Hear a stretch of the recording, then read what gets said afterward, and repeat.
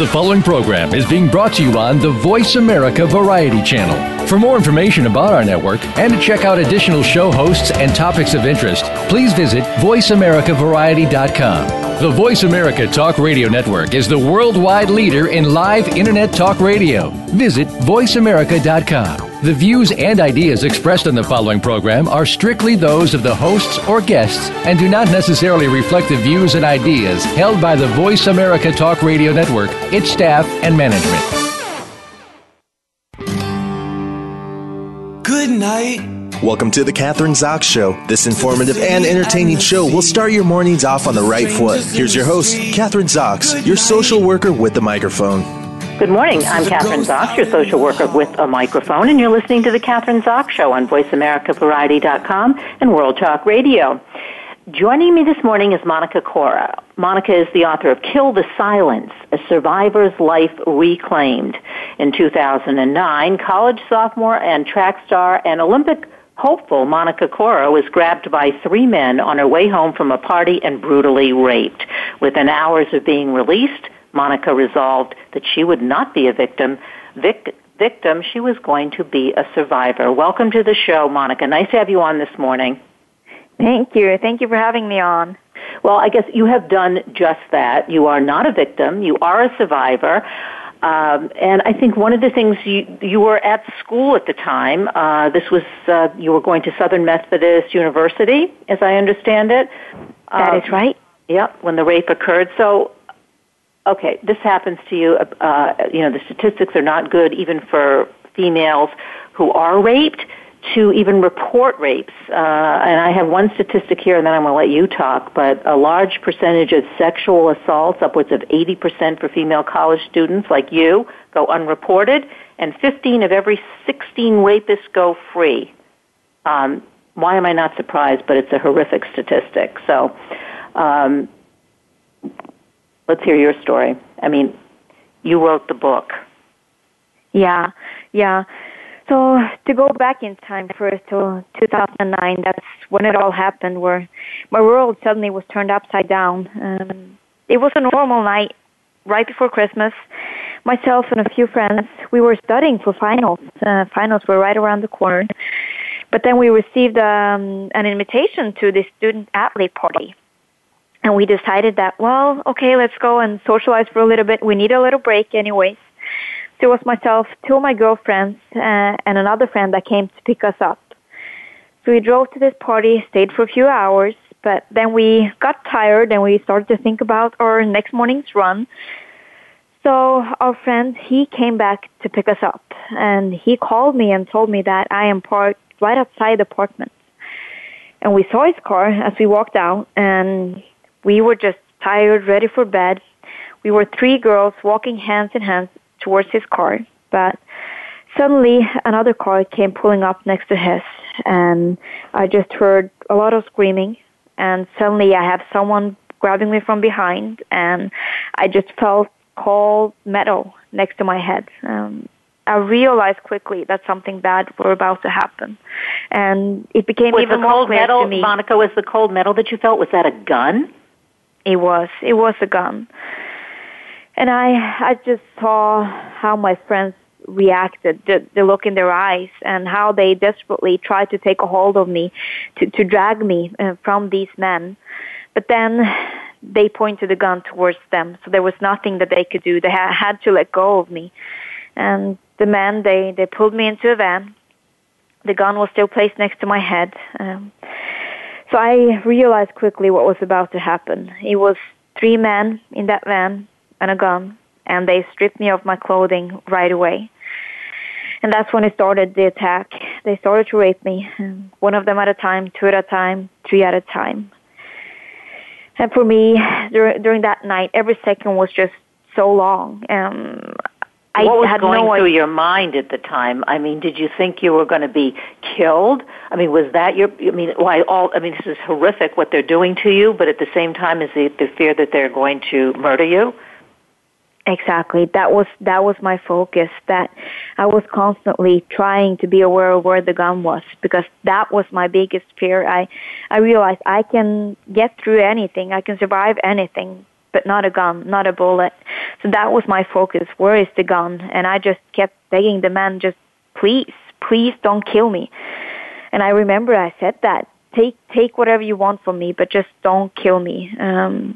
Let me leave. Let me get out of this with still being alive.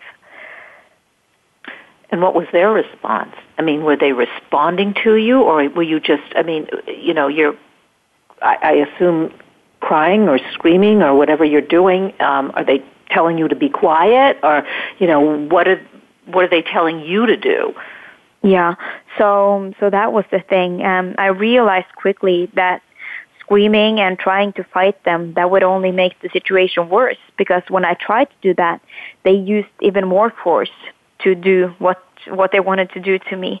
So I realized quickly that's not how I can deal with this situation, and my body just really, it froze. I didn't do anything. But they just kept telling me over and over, give us what we want, otherwise we will kill you. So that was their threat throughout the whole night. How long were you there? How long were you in that van? At that time, it just felt like forever. But I heard afterwards during the trial that it was about 2 hours. 2 hours? Mm-hmm. Well, 2 hours in that van being attacked by these men, it would seem to me would be like, an eternity. And at any time did you feel like, now we're going to get into that at the end of the show. I mean, you have programs to help other women in similar positions, but, or to help them to protect themselves so they don't, perhaps can get away from being in that kind of a situation. But, for 2 hours is a long time. And did you ever think that maybe did you ever pass out? Did you, you yourself, I assume you just went into some kind of a zone. I don't want to put words into your mouth, but that's a very, very long time to be having these three men attacking you and raping you and brutalizing you. Right. And it was because, I didn't pass out, but I think I was hyper-focused. I was trying to protect myself. I had to try to just let go of my own body and distance myself from it, from what was going on. But my thoughts were just racing, and it was almost a constant battle in my own head. The question if they were going to kill me, and that's what I thought for the longest time. But also this other part of me that told me that just hold on, this is not the day that you're supposed to die. So that was my thoughts and my focus the whole night. Just try to do whatever you can to survive. But every second, as I said, just felt so long. What do you think in terms of what you did, which you saved your own life, because you're here to tell your story, obviously. So you did the right thing to stay alive. And so what do you think was the right. one? Yeah, what was the one? Yeah, go ahead. One thing that. So that's one of the things that I know I struggled with a bit in the aftermath, because I've been an athlete my whole life. I've been used to fighting physically for what I want, and I've been used to pushing through pain. And in the van that night, I had this freeze response. I didn't fight them. But I think looking back now, and now I can see it, look back at it, and think clearly about it. That was the only way to get through this. That's what our bodies and mind will do to us in a situation like this. It's fight or flight. And in that situation, the only right thing to do was to fight, to freeze, and to just try to hold on to survive. Do you think that was instinctual? You said you're an athlete, and you were an Olympic hopeful. A really strong athlete. So do you think that your response was something that would come naturally to someone, or that was something that you did? You realized what you had to do as a result of you have. No, I think absolutely that's a natural response in a situation like this. When you're in shock, when something like this happens, I think that is a natural response.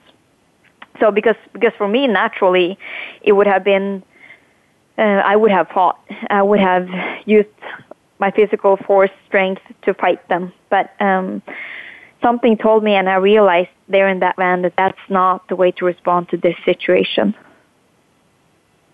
So you were aware of that, and you obviously didn't start fighting back because it would seem to me it would be, obvious, it would be impossible to fight back.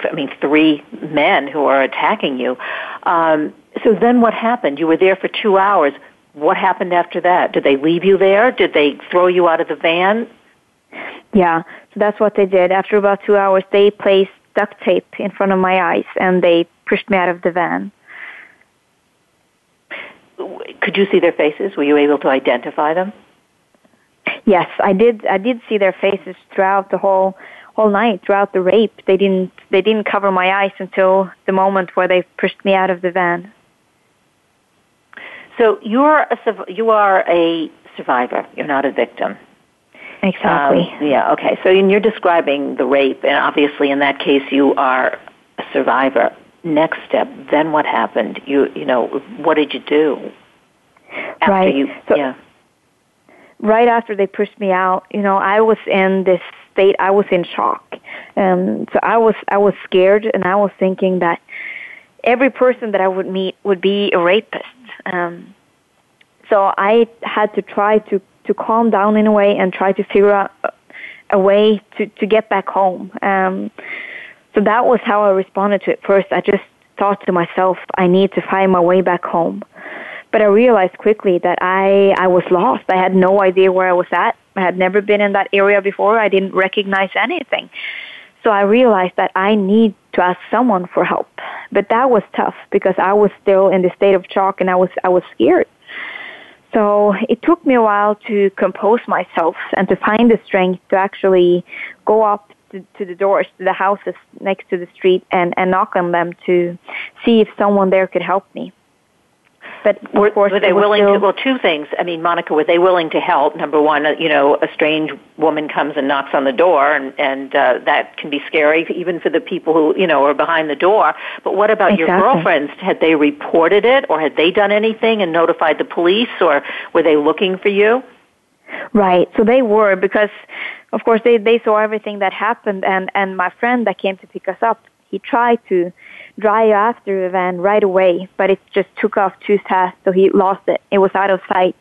But they went straight to the police and reported the crime. So the police was out looking for me just after a few minutes after I was kidnapped. All right, so they were looking for you. You were going, to one door? Did anybody open their door for you when you were looking for help? Mm-hmm. So I knocked on several doors, but it was still in the middle of the night, so no one opened. So I understood that I had to come up with a different plan. And of course, I had these cars passing all the time, so I figured that is my only solution, even though that was my biggest fear at that moment, to try to stop a car. I had just been released from one, so I just pictured another rapist in every car that drove past. So it took me a while to find the strength to do that, but eventually I was able to walk next to the street and ask for help. It took a while though before a car finally stopped, and a car finally stopped. A man came out, and to me, of course, I freaked out again, and I thought that he was another rapist. So I took off running in the opposite direction, but he just screamed after me, "Just please, I am here to help you. I know that you've been through something traumatic, and I won't step any closer, but just stay on a distance, and I will contact the police, and you'll be safe soon." And that's what happened. A few minutes later, police cars came pulling in. I had a helicopter above me, and at that point, I realized that I've been saved. I survived the night. And you did obviously more. You survived the night, and you went on to, and this is what I want to talk about, the trial. Because oftentimes I think the trial for the person who has been the victim and or survivor, they end up, particularly with women, end up blaming the incident or the rape or the attack on the woman rather than on those who perpetrated the crime. Was that your experience? Exactly. Yeah. So I experienced all of that questioning that we know takes place after incidents like this, and it's really sad because as a victim you have people questioning, what were you wearing? Why were you out late at night? Had you been drinking alcohol? And it doesn't matter. It's never the victim's fault. Rape is rape. It's a violent crime. And there's no excuse for doing something like that. And of course, yes, I experienced all of those questions as well. But I was lucky in the sense that my offenders, they were found only 3 days later. And they are all now in prison. It was 3 separate trials, and 2 of them received lifetime, 1 of them 25 years. And with that, I felt like I received final justice in a way through that. Monika, did you know them? Did you know of them? Did they know of you? Was this repeat behavior? Had they been in jail for assault, or or was this the first time, or was it all different because there were 3 of them? Right. So I didn't know that they were strangers. They were illegals. One of them I know had been in and out for prison for 12 years. The other 2 didn't have any crimes like this on their record at all, but they were illegals. So, yeah. So they had different histories. They did. Yeah, they had very different histories. And what would you... now you've been a victim, a survivor, and now you are a certified advocate for rape victims in the Dallas area Rape Crisis Center, volunteer training program, and then you have your own organization, the Monika Korra Foundation. What do you do in the Monika Korra Foundation? What does that do? What's the mission? So our main goal is to just create an awareness to this issue of rape and abuse in society. As we mentioned, a lot of victims feel shame and guilt after experiencing rape, and that is wrong. So I think we really need to address this as an issue, and we need to become aware that often what we do as a society, we ask all of these questions that leaves victims with the feelings of blame and guilt.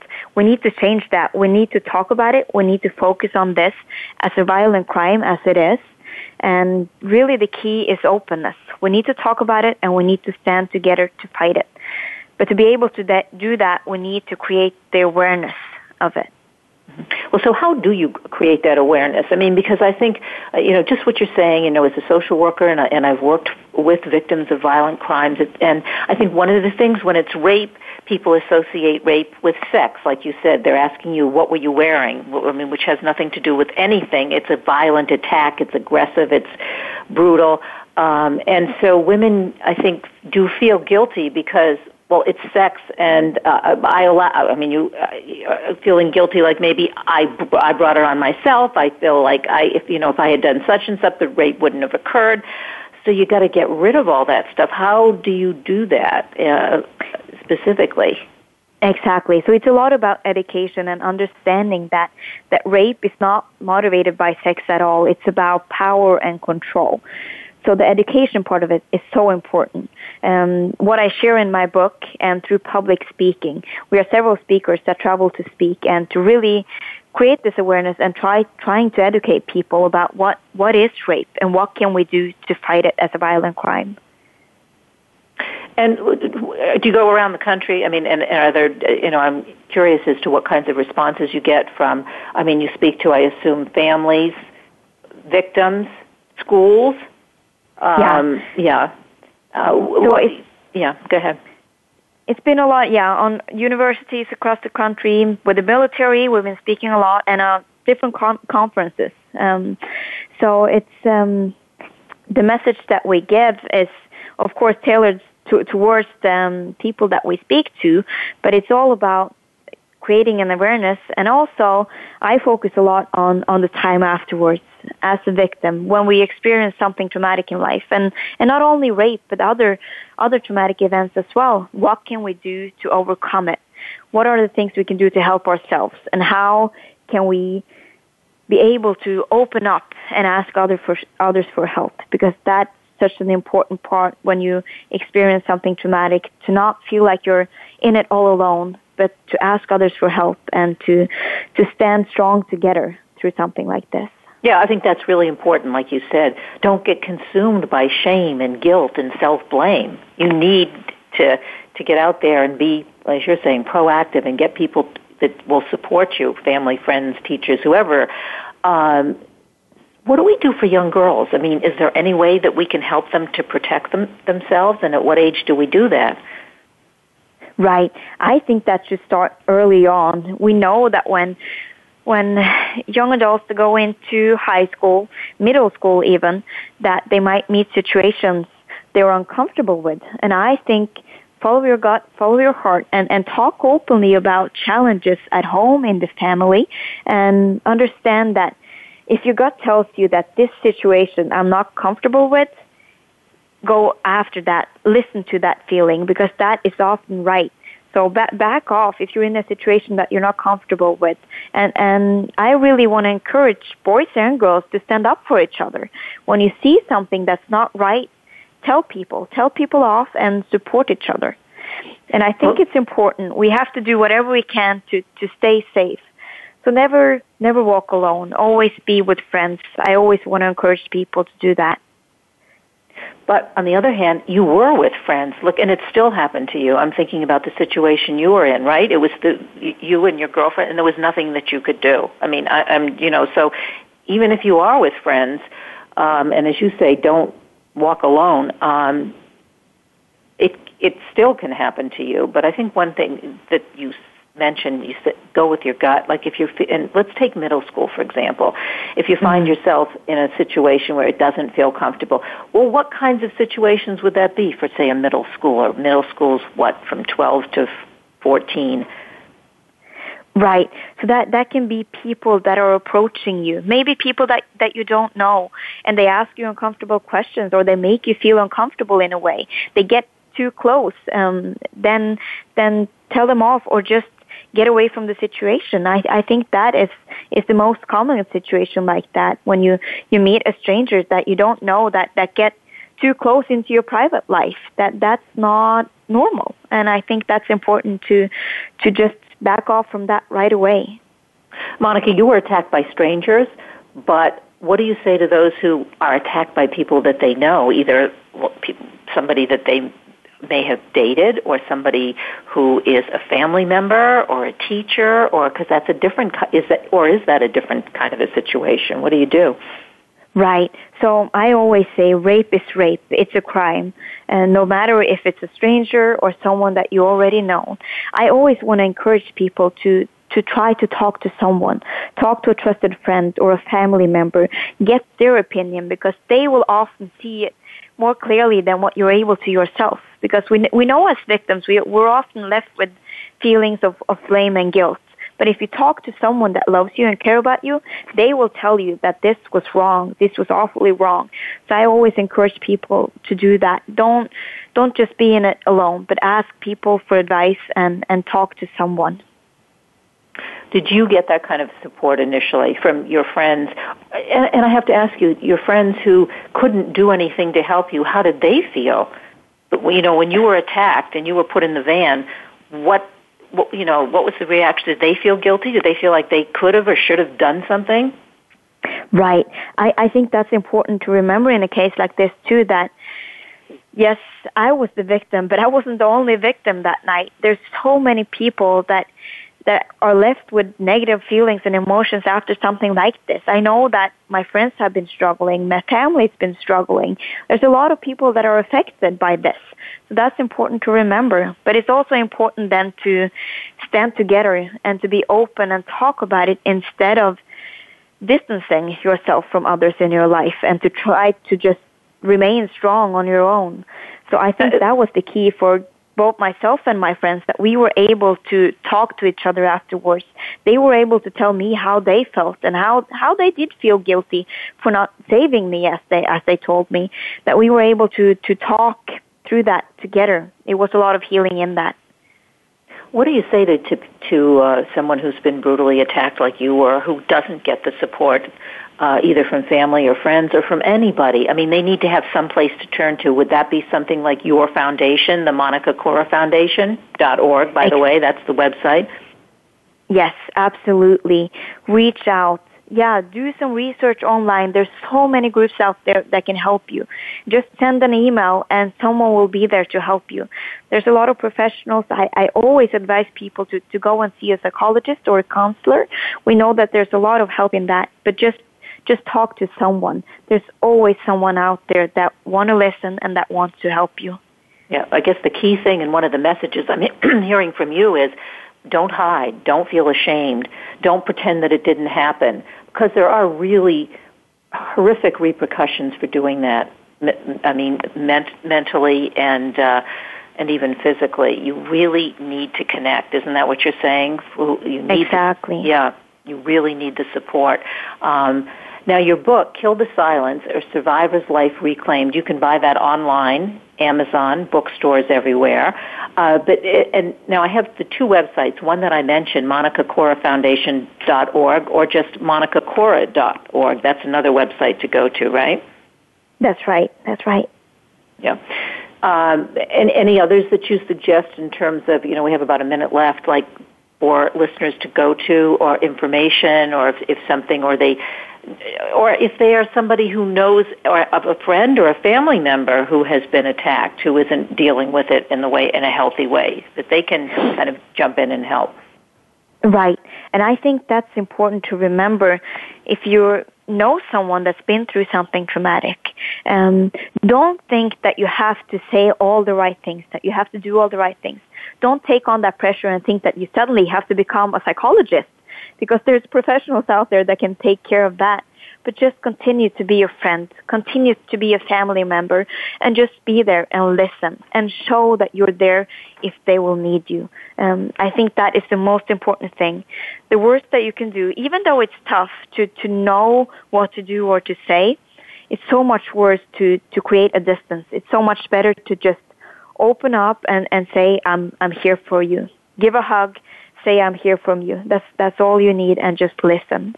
Well, Monika Korra, thanks so much for being on the show this morning and sharing your story. And you can get Monika's book, as I said, at Amazon.com, bookstores everywhere, Kill the Silence, or Survivor's Life Reclaimed. Thank you very much for being here today. Thank you. We're going to take a short break. I'm Kathryn Zox, your social worker with a microphone, and you're listening to The Kathryn Zox Show on VoiceAmericaVariety.com and World Talk Radio. Don't go away. We'll be back in a minute.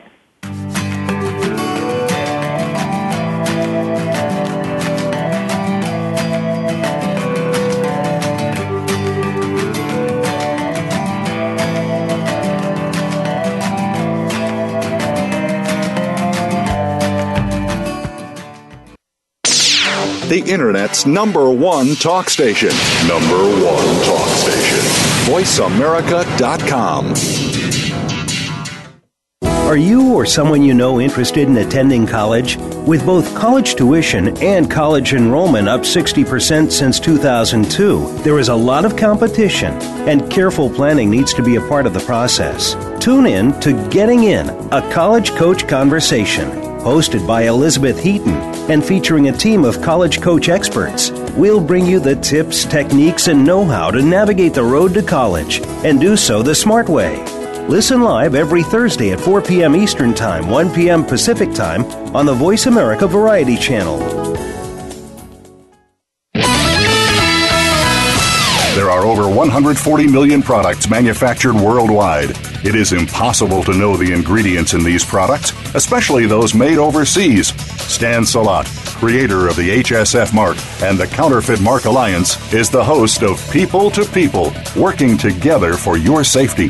Stan believes in our right to know the type and amount of hazardous materials in consumer products and whether they are counterfeit. Find out how you can protect yourself every Tuesday at 2 p.m. Pacific Time, 5 p.m. Eastern on Voice America Variety.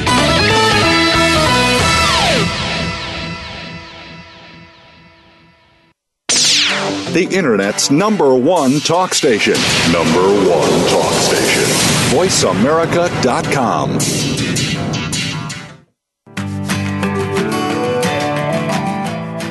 You're listening to The Kathryn Zox Show. If you would like to join our conversation this morning, call now. The toll-free number is 866-472-5788. That number again is 866-472-5788. We're back. I'm Kathryn Zox, your social worker with a microphone, and you're listening to The Kathryn Zox Show on VoiceAmericaVariety.com and World Talk Radio.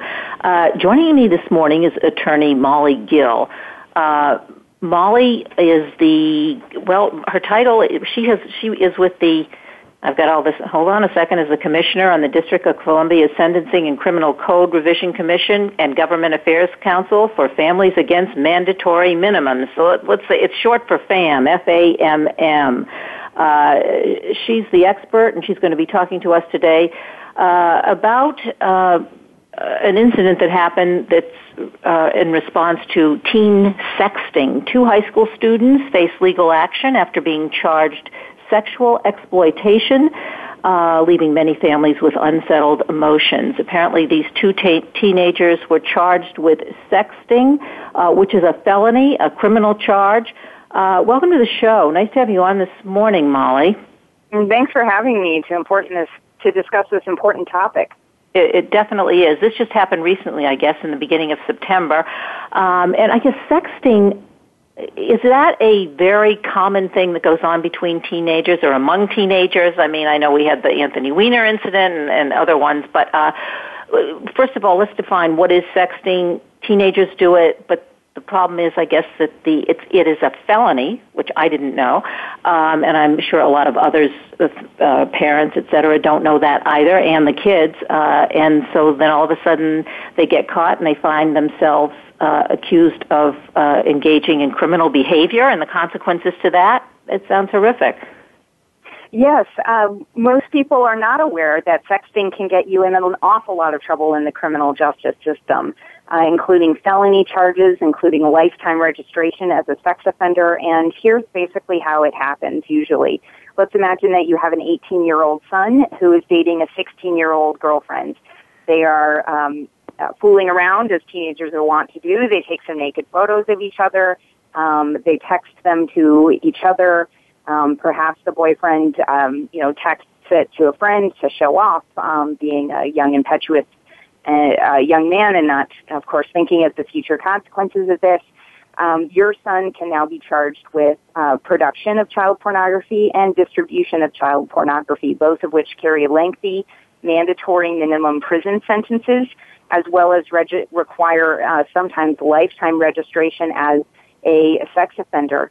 And of course, then, not only does he deal with the issues of registering as a sex offender and the limitations that puts on his life, but he also now has a felony record that he will carry around probably for the rest of his life that will make it hard for him to get jobs, get school loans, get admitted to college, get certain benefits if he needs them later on in life from government. So these, young, impetuous acts at the height of sort of sexual experimentation, even if they're consensual, can land your youngsters in a lot of trouble. So, Molly, but how often, what are the statistics, or do you have statistics on that? How often does that happen? First of all, I guess the estimate of how many teenagers are sexting, that's number one, but then number two, how many are caught and really get themselves in this, are accused of a felony and end up or in jail, I guess, or is how prevalent is it? Well, I've not seen data on how many teenagers are engaged in sexting. I don't know if it's an extremely prevalent activity. And I've not seen data on how many of these cases are brought every year, but I think it's illuminating to realize that about 20 states have recognized that this is an unintended consequence of their child pornography laws, their child exploitation laws, and have actually repaired their statutes to exclude sexting from those statutes. So it's a big enough problem that lawmakers in 20 states have taken notice and recognized, we really don't want to be punishing young people this way for things that either shouldn't be crimes at all or things that can be handled in a much different way without prison and registry as a sex offender. You said that you gave the example of a 16-year-old and an 18-year-old. Well, what about if it's two 18-year-olds or two 17-year-olds? Does that make a difference? Well, the North Carolina case was basically a 17-year-old and a 16-year-old, and they were boyfriend and girlfriend sending photos to each other, and under North Carolina law, that was considered sexual exploitation, which kind of raises the question of who are you exploiting if you're engaging in consensual activity? With what minor are you supposedly exploiting? And the theory of the case is that the minor you are exploiting is yourself.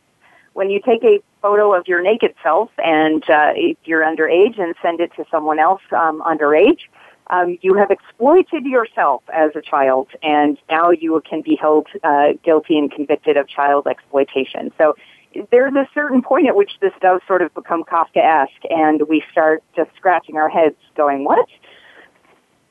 All right. So we're talking about the sending of these pictures. What constitutes also, like, specifically sexting? Is that in your, if you're sending pictures of yourself or your boyfriend or girlfriend and you both consent to it, but in your underwear or topless or bottomless, or, are there very specific laws in relation, in regard to what kind of pictures they are, or what kind of photos they are? Well, indeed, part of the problem is that there is no necessarily a statute called sexting, and this is, it shall be a crime to sext. Usually it is more sort of vaguer criminal language. It is a crime to produce or distribute or even possess images of a minor in that are, sometimes the language is in a sexually explicit position, or in a, engaged in sexual conduct, or in an image that is intended to solicit, sexual excitement. Sometimes is other language. So this is obviously fairly broad. And nude photos would qualify. Perhaps a very suggestive, partially nude photo would qualify, and we sort of start getting into the realm of the famous Supreme Court justice who said, I can't define pornography except I know it when I see it. Yeah, I guess what I'm listening to you, and it's really frightening because it's so easy to do it. Sexting. I mean, it's very simple, and yet how many young people and or their parents are going to be or are familiar with the laws? I mean, it seems to me it's almost impossible. As you say, there are different statutes in different states. 20 states have one kind of statutes and the others have others. I mean, how do parents familiarize themselves with it? I was reading an article about this particular case, and I guess it was a psychiatrist who recommended that parents have to be aware of what the laws are and the consequences and tell their children. But how many parents can do that or know that? I mean, it just seems somewhat impossible. Yeah, I'm a lawyer, and understanding the law, even with my law degree, can be challenging at times. And so non-lawyer parents who are, of course, very busy being parents are really up against a challenge. And I think the issue that this should raise for us as a society is, does this really need to be a crime? And do we really need to be prosecuting young people in this position? We can't, I think it's unreasonable to expect everyone to know what the law is all the time. That might have been fine, 100 years ago when there were, just a few dozen laws in the books, but now states have thousands of laws on the books, and no one can be expected to know everything that is and is not a crime. So I think we need to sort of reassess. Number one, in all fairness, write our laws very carefully. Be very clear about exactly what conduct you were talking about and what ages it applies to and what circumstances it applies to. And lawmakers have a responsibility to do that.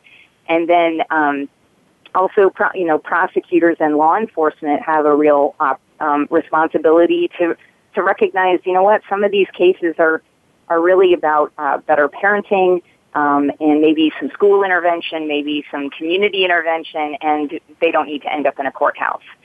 And that's really where mandatory minimum sentences, which is what we work on, that's really where they become very problematic, is that if you have a mandatory minimum sentence, you are not giving anybody flexibility in the system, not the judge, not the prosecutor, to do something other than just send someone to prison for a very long period of time for conduct that frankly probably doesn't merit a prison sentence at all. Yeah, and before we got on the show, we had a couple of minutes to chat, and you mentioned, well, this is one example, one case, but there are other things that have happened in the past month or 6 weeks since this incident occurred with these two teenagers. So talk to us about some of the other cases that are emerging that you're involved with. Well, certainly right now there is a national movement to reevaluate mandatory minimum prison sentences for mostly nonviolent drug offenses. And it's been a very busy couple of weeks here in Washington, D.C. Last Thursday, the Senate, after months of negotiations, announced a new bipartisan bill that would scale back mandatory minimum sentences for many drug offenders and allow many drug offenders in federal prison to go back to court and seek shorter sentences in line with this new law. That's a positive step forward, and I think is one more example of how states across the country are recognizing the excesses of mandatory minimum sentences. More than 30 states have reformed their mandatory minimum sentencing laws in the last 10 years. Including for cases like this. Georgia, about 8 years ago, reformed a mandatory minimum sentence for what sounds like a terrible crime, which is sexual assault of a minor. Obviously, the state legislature wrote that crime in mind, intending to give a 25-year prison sentence to adults who who rape children. The problem is that there was a 18-year-old high school senior who was dating a 15-year-old sophomore, and he was charged under that law and was technically an adult who, because the 15 is not old enough to consent, had technically under the law raped a child who happened to be his girlfriend. And he got a 25-year prison sentence, and was ultimately the legislature created an exception to that law, and he was ultimately released by a clemency. But I think it's a testament that states across the country and now the federal government are recognizing that these one-size-fits-all punishments, even when they apply to crimes that sound really scary and bad, can have consequences that we don't intend. Yeah. So what happens is, and I guess this is what your organization is working against, we have overcrowded prisons with these kinds of cases. We're spending a lot of the taxpayers' money on these kinds of cases to put it into a financial situation, and then we're spending the time and the money putting these young people into prison when we could be working in putting the monies into prevention programs or refining the laws, I guess, which would be much more productive. Where do these laws come from? Are they're from the Puritans, or how have they evolved? Yeah. Well, I think these laws, almost all of them have their genesis in the 1980s and early 1990s, when we were very afraid of crime and very afraid of drugs in this country. And the sort of tough on crime rhetoric that was prevalent at that time led many lawmakers to think that, the only way for me to get votes and to show that I'm doing something on this issue is to pass very, very harsh penalties for these crimes. And, we're going to crack down on these offenders, and we thought passing these long, harsh, mandatory drug sentences would end drug use and end drug trafficking. And here, 30 years later, we both know that has not happened, and is not true. I think the opposite has happened, hasn't it? I mean, it's getting worse, not better, in terms of our drug problems. Well, some parts of it are, and I think the heroin problems that are arising in many communities today are a great example, actually, of how these laws don't work, we've had long mandatory minimum prison sentences for heroin traffickers for 30 years, and yet we still have a pretty bad heroin problem going on in many of our communities today. So that has everything to do actually with prescription drug abuse and addiction and making it harder for people to get those prescription drugs. So now they're turning to heroin instead because it's easier to get, it's cheaper, it's available on the streets. And unfortunately, that is indeed a very bad drug that causes serious health problems and even death if it's misused. And we tried to punish our way out of our drug problems, and it didn't work. All right, so, okay, we're talking about drugs, sex, what else? Usually, those are the two areas where mandatory minimums are the most popular solutions for lawmakers. The other one would be gun possession. Again, I mean, this can be a situation where people are not necessarily using the gun. Just having a gun can get you a long mandatory minimum prison sentence. One of the stories on our website, which is www.fam.org, we have a lot of stories on there of the sort of absurd unintended consequences of mandatory minimum sentences. One of those stories is a young man named Weldon Angelos, and Weldon was selling marijuana. He sold about $1,000 of marijuana over the course of about a month to an undercover officer. And Weldon was also a lifelong gun enthusiast. He had grown up shooting guns with his father out in Utah, and the first time he sold drugs, he had a gun in a holster on his ankle. Never pulled it out or pointed it at anybody or used it. The second drug sale, he left the gun in his car and then went out and made the sale. And then the third sale happened at his home where he kept his guns in a safe. And the law enforcement arrested him, found the guns in his home, and he received mandatory minimum sentences for those guns. He received 5 years for the first gun, 25 years for the second gun, 25 years for the third gun, and for those offenses, he got 55 years in federal prison.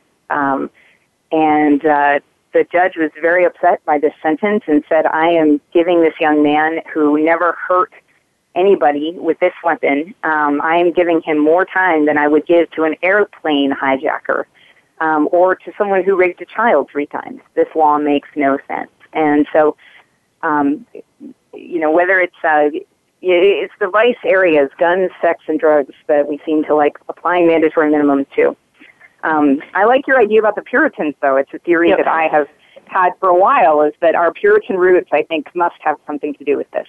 Yeah, I think it does. I think it kind of pervades. I mean, some of these guns, sex, drugs.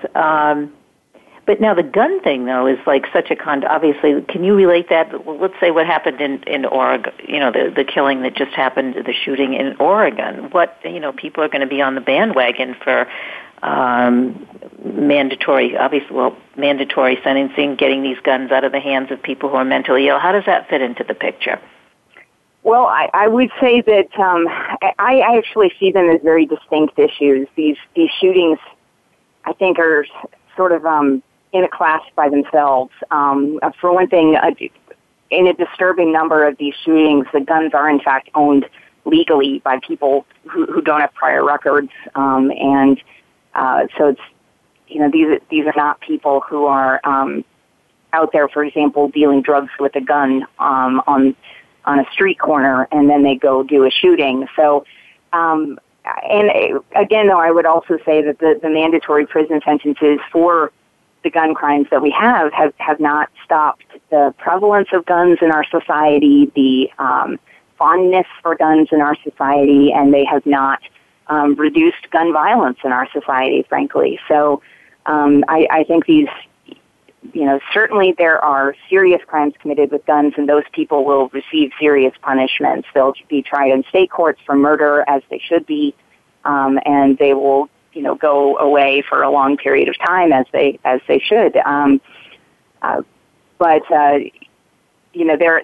I see the gun possession mandatory minimums, like the Weldon Angelo story, as being something fairly distinct from the kinds of shootings that we've been seeing.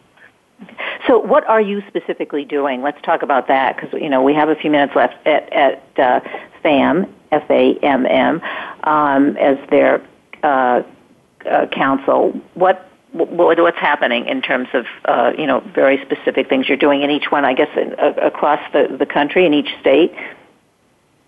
Sure. We are running several state campaigns right now. We are working to change Florida's mandatory sentences for drug crimes, as well as some of their gun crimes, again, for the sorts of reasons that I've explained here.